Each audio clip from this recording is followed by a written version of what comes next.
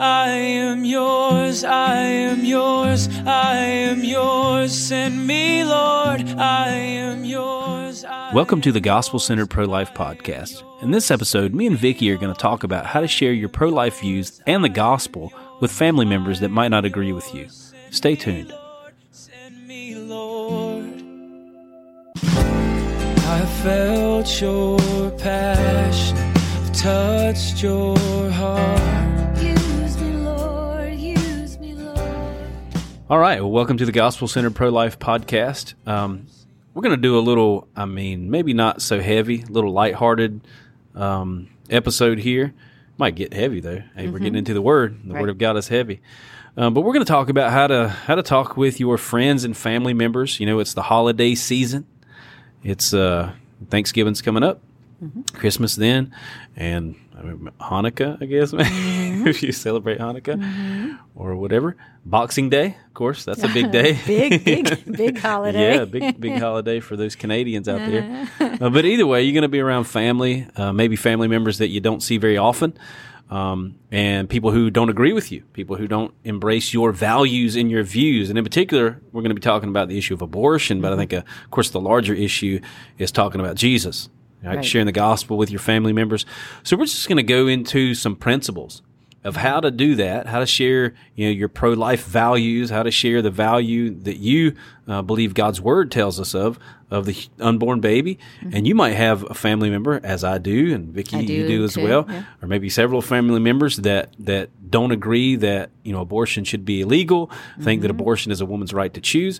So how do you talk to those people in a way that honors the Lord, in a way that's effective about your values as a Christian, and in particular about the issue of abortion? And as we were talking through this podcast and talking through this subject, one scripture really just stuck out as we talked about it, and it's that 1 Peter scripture. And so what we're going to do is we're going to go through this verse sort of systematically, because there's some really good principles. God's Word is awesome. It is. In giving us these just basic principles. There's a lot to God's Word. There's a lot of depth there.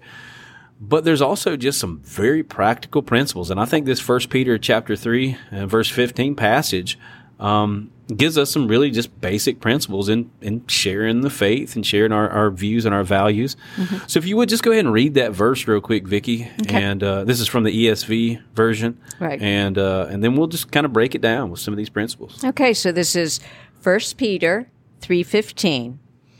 But in your hearts, honor Christ the Lord as holy, always being prepared to make a defense to anyone who asks you for the reason for the hope that is in you, yet do it with gentleness and respect. Okay. This really does speak to me because, most family gatherings, you hear everyone when they come home say, how was it? How was your vacation? And, people roll their eyes. And, it's never quite what you hope. And I do think that the principles that we're going to discuss, I honestly feel like, wow, these are a good way to guide all family discussions, not just family discussions about something as heavy a topic as abortion. Yeah. That's one of the things. This is a heavy topic. Yeah. And this is something that people are very passionate about, and rightly so. We're talking about, killing people. Of course, on the other side, for those who think abortion is a woman's right to choose, they're pretty passionate about this thing too, right? Yeah. And can get pretty venomous. And, even Christians, as we're standing our ground for truth, we can get pretty nasty.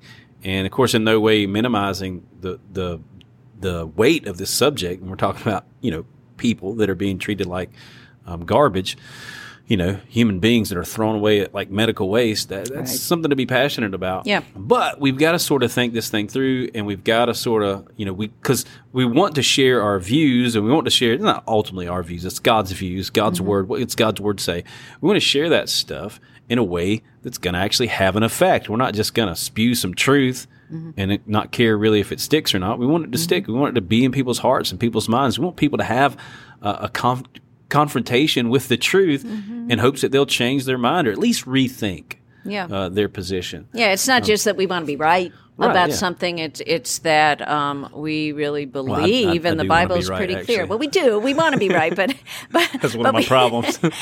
We truly do want the world to be a world that glorifies God. Yeah. And this That's the is goal. this is a huge part of God's world. The humans that Yeah, he the created, humans that he put in. the little humans that he put in this Yeah, world, absolutely. and they're of value. So let's talk about that first principle, because we sort of broke it down in 4 principles that are Yeah. drawn out of that scripture. And so read again that first part of that verse if you And can get wouldn't back you in know- there. okay, It's, 1 Peter It's 3, in the New went- Testament, just in case you're wondering. Yeah. 1 Peter chapter Okay. 3. So verse the 15. first part, but in your hearts honor Christ the Lord as holy. Okay. And that's the first principle. And you brought this out as we were talking through this, Yeah. that we need to prepare our hearts. We need to prepare our hearts and be praying. You know, hopefully if you have these family members, obviously if they're embracing the idea that abortion is just a woman's right to choose, they're obviously, they need the Lord, right? Yeah. They need God. So we Yeah. need to be praying. Hopefully you already are praying for your family members, praying that their eyes will be open, not just to the fact that abortion is wrong, but that they need the Lord. But also praying and asking the Lord to give you opportunity. Praying and asking the Lord to give you wisdom. We're going to talk about some other principles that have to do with this. Yeah. But praying and asking the Lord to open up these doors. So sanctifying the Lord in our hearts, or seeing the Lord as holy, is first understanding this is about Him. This is not about us. Right. It's about Him. It's about other people who need to know Him.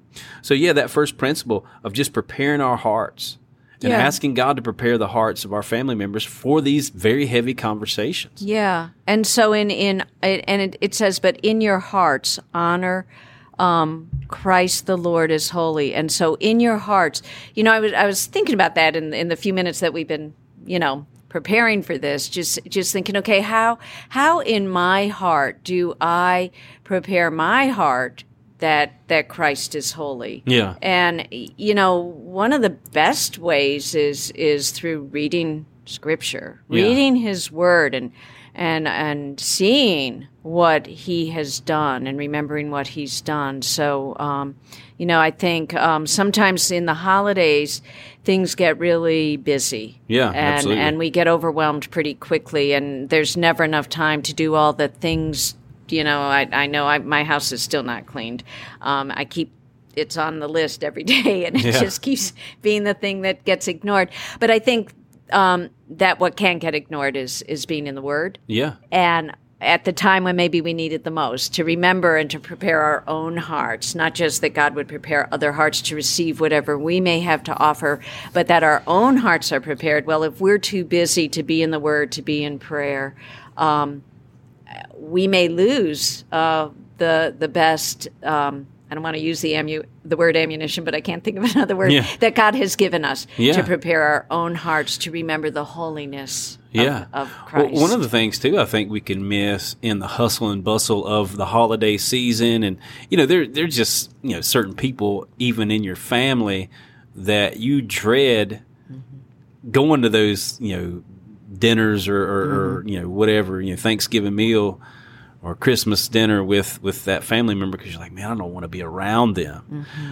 But sanctifying the Lord in your heart, or seeing the Lord as holy, is trying to see things His way, or asking Him to give you His heart for those family members. And they're family members that you've been around for a long time. Yeah. And you just like, oh, I don't want to see Uncle Eddie again, because we always get into an argument about, Right. It's like, well, be praying. Ask the Lord to open Uncle Eddie's heart. Ask the Lord to speak to him. God can prepare his heart long before he arrives, at your house or Grandma's house for Thanksgiving dinner, and maybe give you a new attitude towards Uncle Eddie. Exactly. Yeah, new angle to come from. Yeah.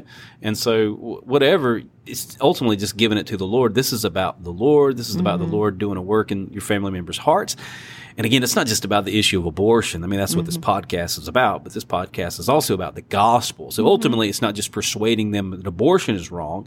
People can believe abortion is wrong and still not be regenerated by the power of the Holy Spirit. They could still be dead in their sins. Yeah. We don't want to just convince them abortion is wrong. We want them to be convinced that Jesus Christ is Lord and surrender their lives to Him. Right. But this conversation about abortion might just be sort of a catalyst for that conversation about Jesus as well. Yeah, yeah. I was thinking also in preparing your heart that Jesus Christ is holy, of some of the things that I do very naturally when I'm alone with the Lord.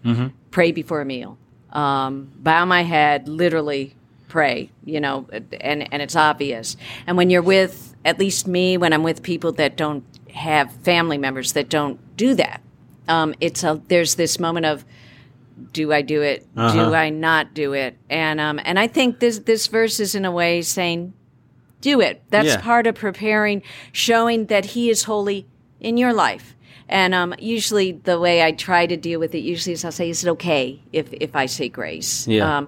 But there are sometimes, I'll be honest, awkward moments when you're with someone who does not share that belief. And sometimes I think, well, should I just pray quietly in my heart? Do I need to make it open? Yeah. And I mean, the best thing to do, especially if you have an Uncle Eddie, or somebody like that I was talking about, is just, pray, Lord Jesus, Uncle Eddie is lost, and I pray you save him right now, right in front of Uncle Eddie. Make sure you do that. Make sure he understands he's lost. No, just kidding. Don't do that. You're going to hell, Uncle Eddie, unless you do as I do Lord, right now. Lord, please help Uncle Eddie to see that he's wicked and he's going to hell. Yeah, no, don't do that, actually. No. That would not be good. But yeah, I mean, not compromising who you are and who God is, because family members are offended by that. You don't have to go out of your way. And this is one of the things that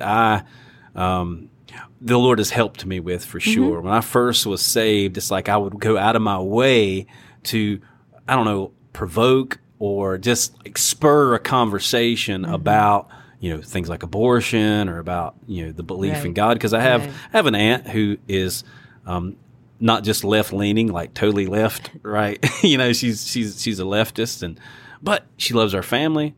In a few, in the first couple of years after I got saved, though, we had some rocky conversations during the Thanksgiving and Christmas time. We had some times where everyone else in the room felt uncomfortable because we were going back and forth and debating things that had to do with Jesus, and it had to do with abortion and other things. And looking back, it's like, oh man, that really didn't honor God so much. Yeah, but even though I was right technically, I was relationally, I was wrong in that sense. The zeal of a new believer, because I think all of us, when we were new believers, have stories like that we kind of cringe, like look back and like, oh man, we didn't need to do that. I was such a jerk. I was a jerk for Jesus. Which is why it's a process. Sanctification is indeed a process that will take you to the day of death. Yeah. Well, the next principle, read on in that scripture, and we'll touch on that next principle. All right. So, always being prepared to make a defense to anyone who asks you for a reason for the hope that is in you. Okay, so the next key word there is prepare. Yeah. Preparation. Yeah. Part of that preparation, of course, is in our hearts and in the Lord, and we're praying. So that first principle, but also knowing what the Scripture says about abortion, if you're going to talk about abortion in particular, knowing what the Bible actually says, knowing medical facts, knowing statistics, those things are helpful when you're having a conversation with someone, but you're completely uninformed about what you're even talking about. You can really look like an idiot. Yeah. You can really dishonor the Lord. So knowing what the Scripture says, and these may be unbelievers, these may be Christians. I mean, sometimes you'll get in conversations with family members that are believers, or at least appear to be a believer in Jesus, and you'll have some of that tension still. They might say, well, I know abortion is wrong, but going out to an abortion clinic, for example, with my case, going out to an abortion clinic, isn't that just taking a little too far? And so you might have that conversation, and I make a defense of why I do that and why I do what I do based on God's word, especially when I'm talking with a Christian. I believe God's word can still be effective when we're talking to atheists, and we're talking, well, God puts value on human life, and every human life is valued by Him, and just giving them what the Scripture says, giving them what the Scripture says about that. Also, of course, medical facts.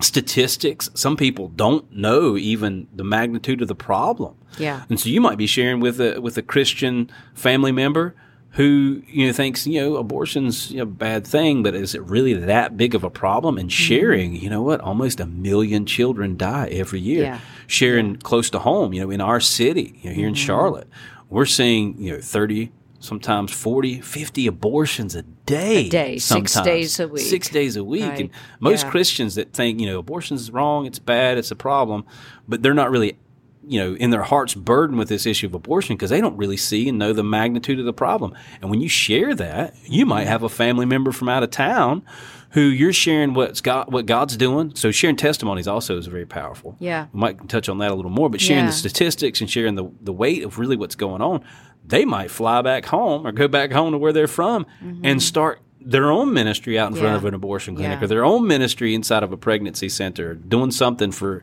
God or something to impact for the issue of life. Yeah. So you don't know what impact you could have, whether they're unbelievers or believers. Right. There's so much ignorance in around the whole issue of abortion. In an interaction today, which wasn't a family member, but I was telling you earlier, I felt like a lot of the principles we're discussing kind of were a part of that discussion with this girl who was coming for a job interview at the abortion clinic. And one of the things she said was, well, she was claimed to be a believer in Jesus, yes, right? and a strong believer. I mean, and there was a lot of the things she said that I thought, I was a little taken aback because it sounded like she was, but one of it turns out she didn't know it was an abortion clinic. She just thought it was a medical clinic. But she was still going to go in and ask for a job. And she said, I know people have differing views about pro-life, pro-choice. I'm pro-life and pro-choice. And she said them both. And I thought, pro-choice for what? And she said, well, a woman's right to choose. And I said, well, so am I if the woman's choosing chocolate or vanilla ice cream. But we're talking about a woman's choice for what? And then she just was silent because she realized, I said, a woman's right to choose the death of her own baby. Do you think that as a believer in the Lord, that's something that we should be supporting? And she said, no. And she ended up leaving and not going in for the job interview. Yeah.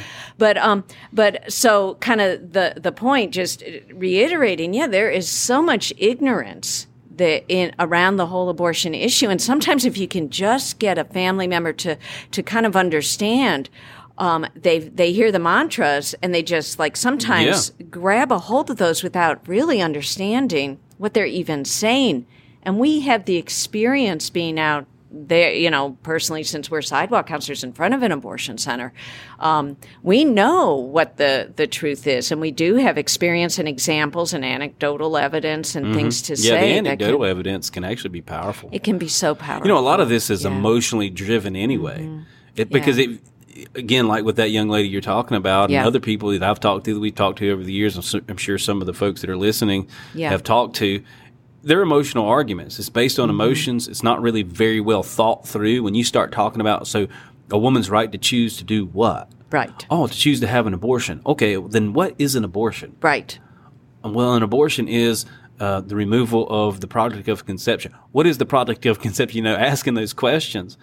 And one of the things I think I'll say along the lines of this same principle is not letting the conversation just center around politics, because that can be, my grandmother, who's German, would get angry when me and my aunt and my brother, actually, who's a believer, and me and my brother would basically, my aunt and uncle, we would be having a conversation with them back and forth about the issue of abortion. My grandmother would say, don't talk about religion and politics. I can't do her German accent, but that was what she'd say. Don't talk about religion and politics. And she would get pretty mad. Yeah. But a lot of it, as I look back, was like, this was a political conversation more than it was, it was a Democrat-Republican conversation more than it was a Jesus and truth combating Satan and lies conversation. And so not letting it slip into the politics thing, because the politics thing can really polarize and really just make the conversation kind of go south. It can, really and so can religion. I mean, I think your grandmother's right, but as we said before we started this, well, what else is there? My life is the Lord. He is the reason I exist. Yeah. And to shut that off in a gathering would instantly create tension for me. You can't. No, You it's can't. impossible. If you I love couldn't- the Lord. I couldn't not talk about Jesus. Right, You know? right. But there are principles about how we can discuss that. So your grandmother, I do agree, religion and politics can often silence a room. Yeah. And drive It people can. away. Yeah. But Well, one thing I said, she said, don't talk about religion and politics. I said, if I don't talk about religion, people go to hell. If I don't talk about politics, sometimes the country will go there as well. Right. So sometimes we Right. got to talk about these things. But I think what it is more than just skirting the issues or ignoring the issue of religion and politics is the way that you go about talking Right. about Yeah. religion and Yeah. politics, Yeah. Because that's a lot of the conversations that we have Yeah. around the table or whatever. We talk about family and that kind of stuff, and that's good. Yeah. And we need to be relational. Understand, Yeah. too, that your whole motivation from going to a Thanksgiving dinner or having time with your family or whenever at Christmas or whatever is not just so you can you push your agenda. Right. You actually love these people and you want to be around them, Right. most of them. Right. But, but even those who you don't want to be around, ultimately the desire would be that you build a better relationship with them so that, you can bring some more truth to them so their eyes and ears are open to hear the truth. Well, and I think one of the principles you're going to get to, and I think this is very important in not ramming it down their throat, we'll get into the principle about, maybe there's an appropriate time and timing, not only how you present it, but your timing and when this discussion comes up. Could be really important. So that next principle is look for opportunities to introduce abortion into the conversation naturally. Right, and let's see, was that we derived all of them a reason? Yeah. So give a defense to anyone who asks you for a reason for the hope that is in you. I think that is key. Yeah. Who asks you? Yeah. If someone has asked you, and you can channel whatever that question was into a discussion of God, of abortion, they're going to be so much more receptive than if you have forced it upon them. So and forced it into the conversation when it's just not a natural flow of the conversation. Right. So maybe you're having a conversation about Aunt Betsy that's in the hospital or whatever. You can lead that conversation into a natural conversation about the Lord and ultimately things, but like just jumping right out and say, yeah, Aunt Betsy's in the hospital. Abortion is wicked, right?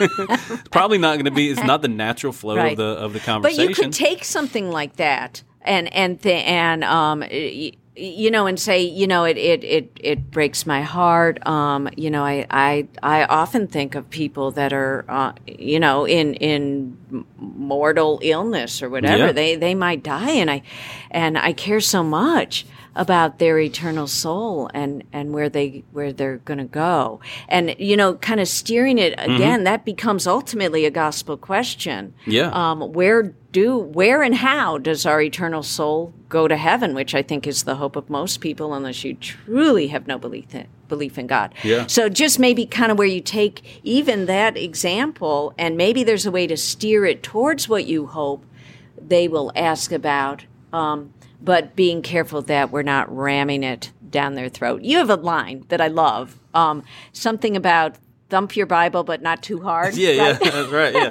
thump your Bible. Use the Word of God, but just don't thump it too hard. Don't cram it down people's throats. Yeah, I think that applies here. Yeah. But so how do we then a defense to anyone who asks you? As I was reading that more carefully, a defense to anyone who asks you for a reason for the hope that is in you. That's what the defense is of. Yeah. The hope that is in you. Yeah, and I think that comes into sort of even along the lines of the first or that second principle that we talked about, which is testimonies. Yeah. And, testimonies are powerful. Testimonies, when it comes to, I can whip out my phone if I'm talking to a family member. Matter of fact, I did it with my aunt a couple of years ago whenever, some of the tension sort of died down, or at least, as I'd gotten a little wiser at how I present things, is that, I'll just show her pictures on my phone of babies that have been saved at the abortion clinic. Not in some like, oh, look at this, but I'll be like, this mom came to this abortion clinic. I'll share the story, and this is what we were able to do, And, my aunt really was receptive to that and really didn't. As a matter of fact, I think she said, well, I'm glad you guys are doing something to try to help. And that is a lot different than what it was years past when it was, you're a bigot and you're this and you're that. Yeah. So sharing testimonies that you've seen, but also And that one, the hope that lies within you, is sharing your testimony. Sharing your testimony, of course, your testimony of how you came to know the Lord, but even sharing, when talking about the issue of abortion, sharing how you came to some of the conclusions that you did. Sharing that as a believer, I could share personally, I was apathetic toward the issue of abortion until I went to an abortion clinic for the first time, and I saw women go in, and I knew they were going in with a baby, and they were leaving their dead child inside. So sharing the testimony of how you came to some of the conclusions, how the Lord opened your eyes and opened your heart in certain areas, can also be sharing that, about that hope that lies within you. Yeah, and you're given a defense for that hope. So you are defending that hope is a valid hope. That there is evidence in your life, in Scripture, that it is a hope that is worth defending, kind of implicit in that statement. This hope is worth defending. And I'd say too, if you have a personal testimony of having had abortion in your past, having had an abortion, you could share the hope that lies within you. You've been devastated in your past by an abortion. You know what it does to a human heart. You know what it does to a woman. Right. And you can share with a family member, of course, naturally within the conversation, that hope that lies within you. Even though you've been there, done that, what God can do as well. Yeah. In fact, I remember when my wonderful sister, I love her deeply, but she's very different politically, religiously than I am. And when I was first going public with my own abortion, and I was on the sidewalk, I'm not sure I had gone public yet that I had had an abortion, but I was sharing testimonies from the sidewalk all the time on Facebook. And my sister wrote to me and said, "What about your own abortion?" Yeah. So this was where she asked me, and I was able to turn that around. I think she was asking, "You're a hypocrite." Yeah. I think that was kind of the intent of that question. But I was able to turn it around to, it is exactly because of my own abortion that I am out on that sidewalk, because I know what the sorrow that will follow post-abortive women for really their whole life. Yeah. And I'm there to tell them there is hope. There is a better way. So it was it flowed naturally. She asked me. I didn't force that opinion on her.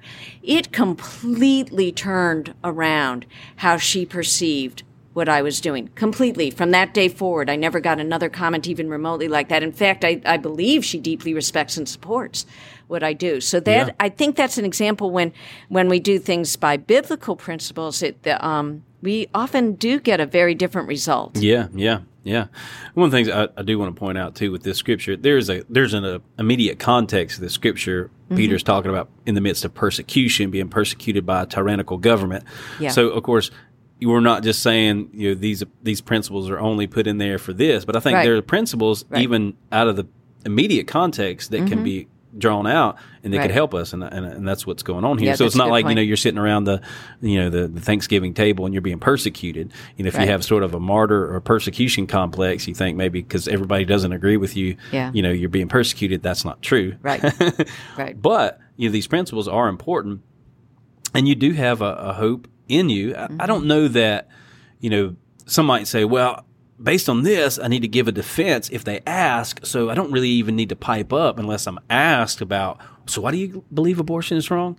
I don't think we need to just say, well, our mouths need to be shut about Jesus, about abortion, about whatever issue until somebody asks. The principle here, I think, is one of being able to give a defense, to give a well thought out defense, but again, not to force the issue in such a way that's being purposely like you're going out of your way to offend people. You can look for opportunities. Which maybe is a gentler way than of saying,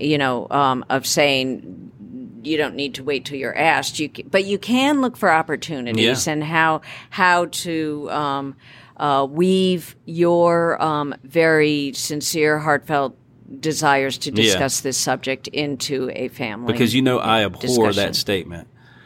preach the gospel at all times, Right. and when necessary, use words. And you might take that. It's a Yeah. cop out for a lot Yeah. of people. I'll Yeah. preach the gospel around my family, and I'll just be really nice to them, Yeah. and be really nice to my kids. You should be nice to them. You should Yeah. be nice to your kids. Whatever. Yeah. Your life should display the gospel of Jesus. Right. But preaching the gospel, you actually use the words when necessary. Yeah. Use words. It's always necessary to use words to preach the gospel, folks. Okay, public service announcement.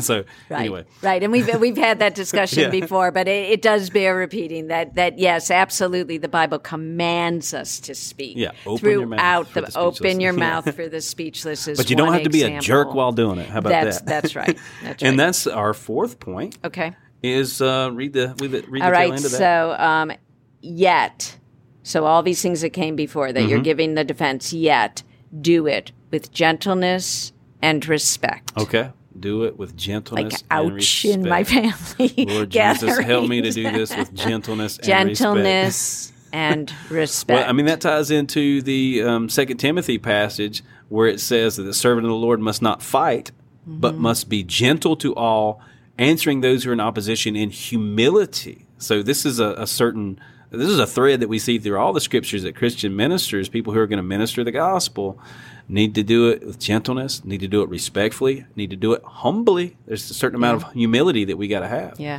And I think it's particularly hard for me in the subject that I feel the most passionate about. Yeah. Because I see, I look with horror on what happens in an abortion. I'm well informed Yeah. what happens in an abortion, and I it makes me angry. It makes me angry that babies are being slaughtered, and people who know nothing about it are saying, but a woman should have a right to choose her body, her choice, and it makes me mad, Yeah. and that works against this very command to speak the things that the hope that is in you is probably for all of us something we're very passionate about. Yeah. Well, we're supposed to express our opinion with gentleness and respect. And this is going back to that first principle that we need to sanctify the Lord or honor the Lord in our hearts as Right. holy. Don't let your zeal get before honoring the Lord. Zeal without knowledge. The Bible warns against zeal without knowledge. Yeah. And I'll look back to my early days as a believer at times with my family where I've basically told them all they're wrong and they're going to hell and probably that many words. I was going to say not so many words, probably just that, you're all going to hell. You don't know God, and I look back and I was like, well, that was just zeal without knowledge. Like I wanted them to come to know the Lord. I really did want them to know Jesus. I really did want for them to be saved, but my zeal without knowledge really dishonored the Lord and sort of, caused them to sort of keep me at arm's length rather than having a reasoned conversation with them in gentleness and respect. I did some things that were very disrespectful. So let me ask you this. Okay. So how do you speak respectfully to someone you don't respect? Okay. That's a tough one. That is a very tough one. We're dealing with that often on Saturdays, right? Yeah, we have some police officers, one in particular that we have but some it's issues with. I think it's an important question. Yeah. Because are there people that like this doesn't apply to, or I said, I don't think that there are. I think that our speech. I think it has almost nothing to do with the person, Right. and everything to do with the person of Christ and what God's Word says, that there needs to be a gentleness and respect. Now, of course, we know with Jesus as our example, there was a firmness and a loudness, I'd say it sometimes, that Jesus used, right? He rebuked the Pharisees very staunchly. You'll see with Paul at one point, he rebukes the proconsul and ultimately God strikes him with blindness. Yeah. There's a place for that. There's Yeah. a place for that sort of rebuke, but I don't think sitting around the Thanksgiving table is that. There's this gentleness and respect that we've got to have rather than a prophetic rebuke to all of our family, and talking to them and talking through these things, even though there might be family members that we don't respect. Yeah. I think we respect them as human beings made in the image of God. Yeah. And I'll say especially if you're talking like grandparents or your parents, that you are commanded to respect them and to honor them, not to shame them in the way that you talk to them. People who are older than you, there's a scriptural principle of honoring your elders. Now, they may be godless unbelievers. You can still honor them as those who have lived longer than you. And there's some wisdom. Listen, I've learned some wisdom from some of my family members that don't know God. Right. But they have experience in life that I've never had.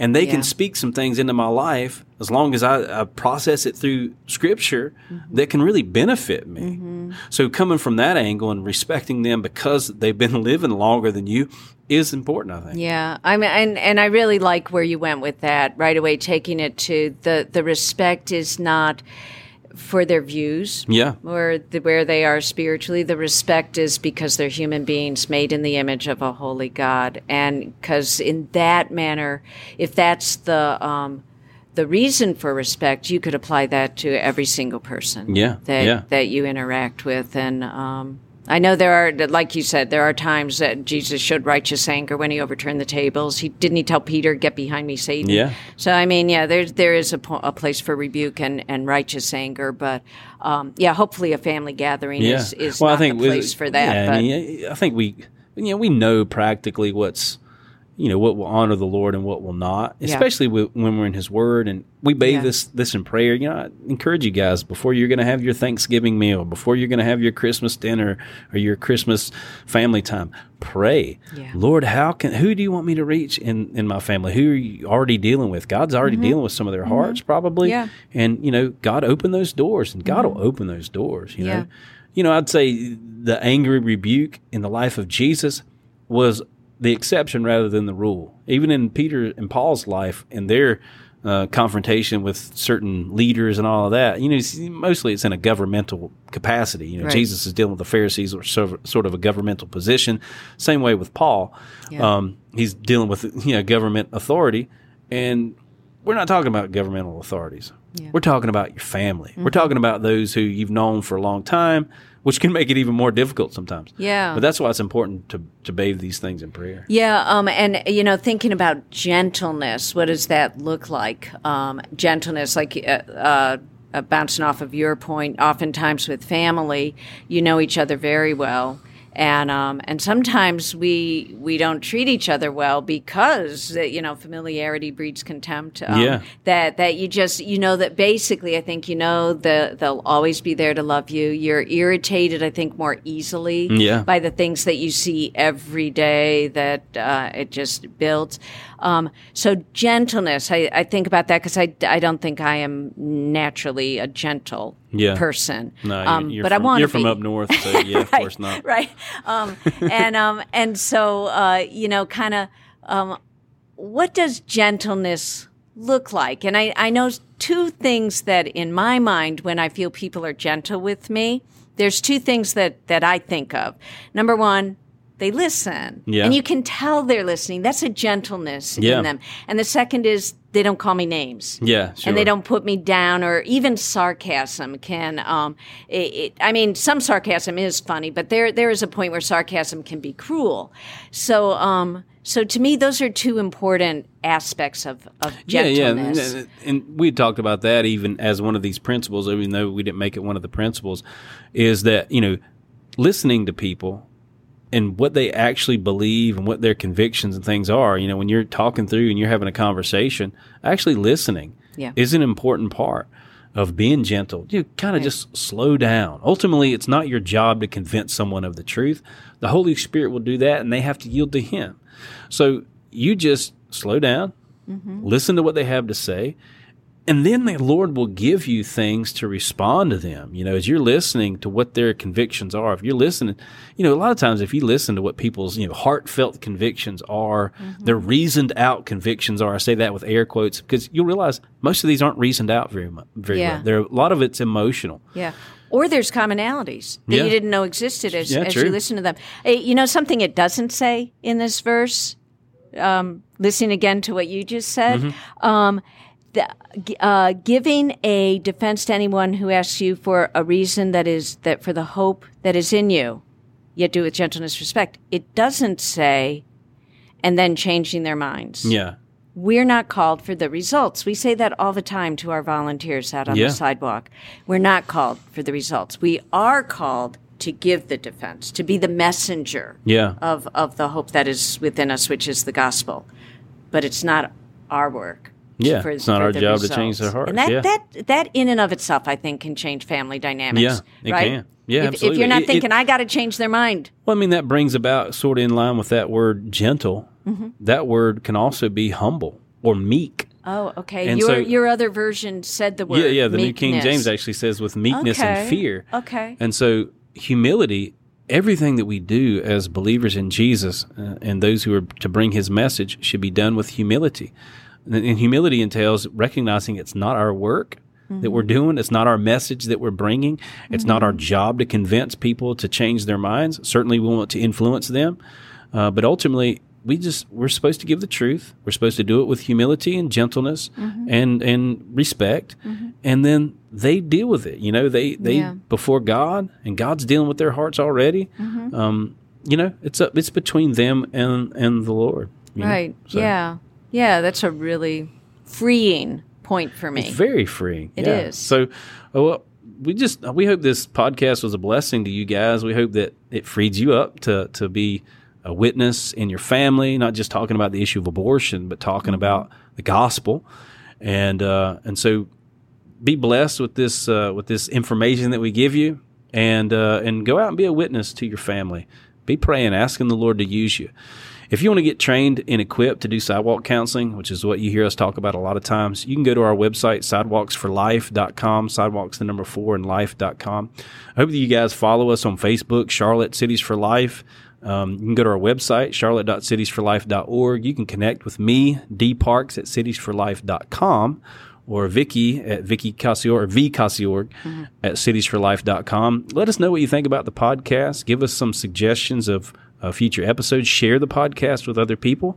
But until next time, God bless. Use me, Lord.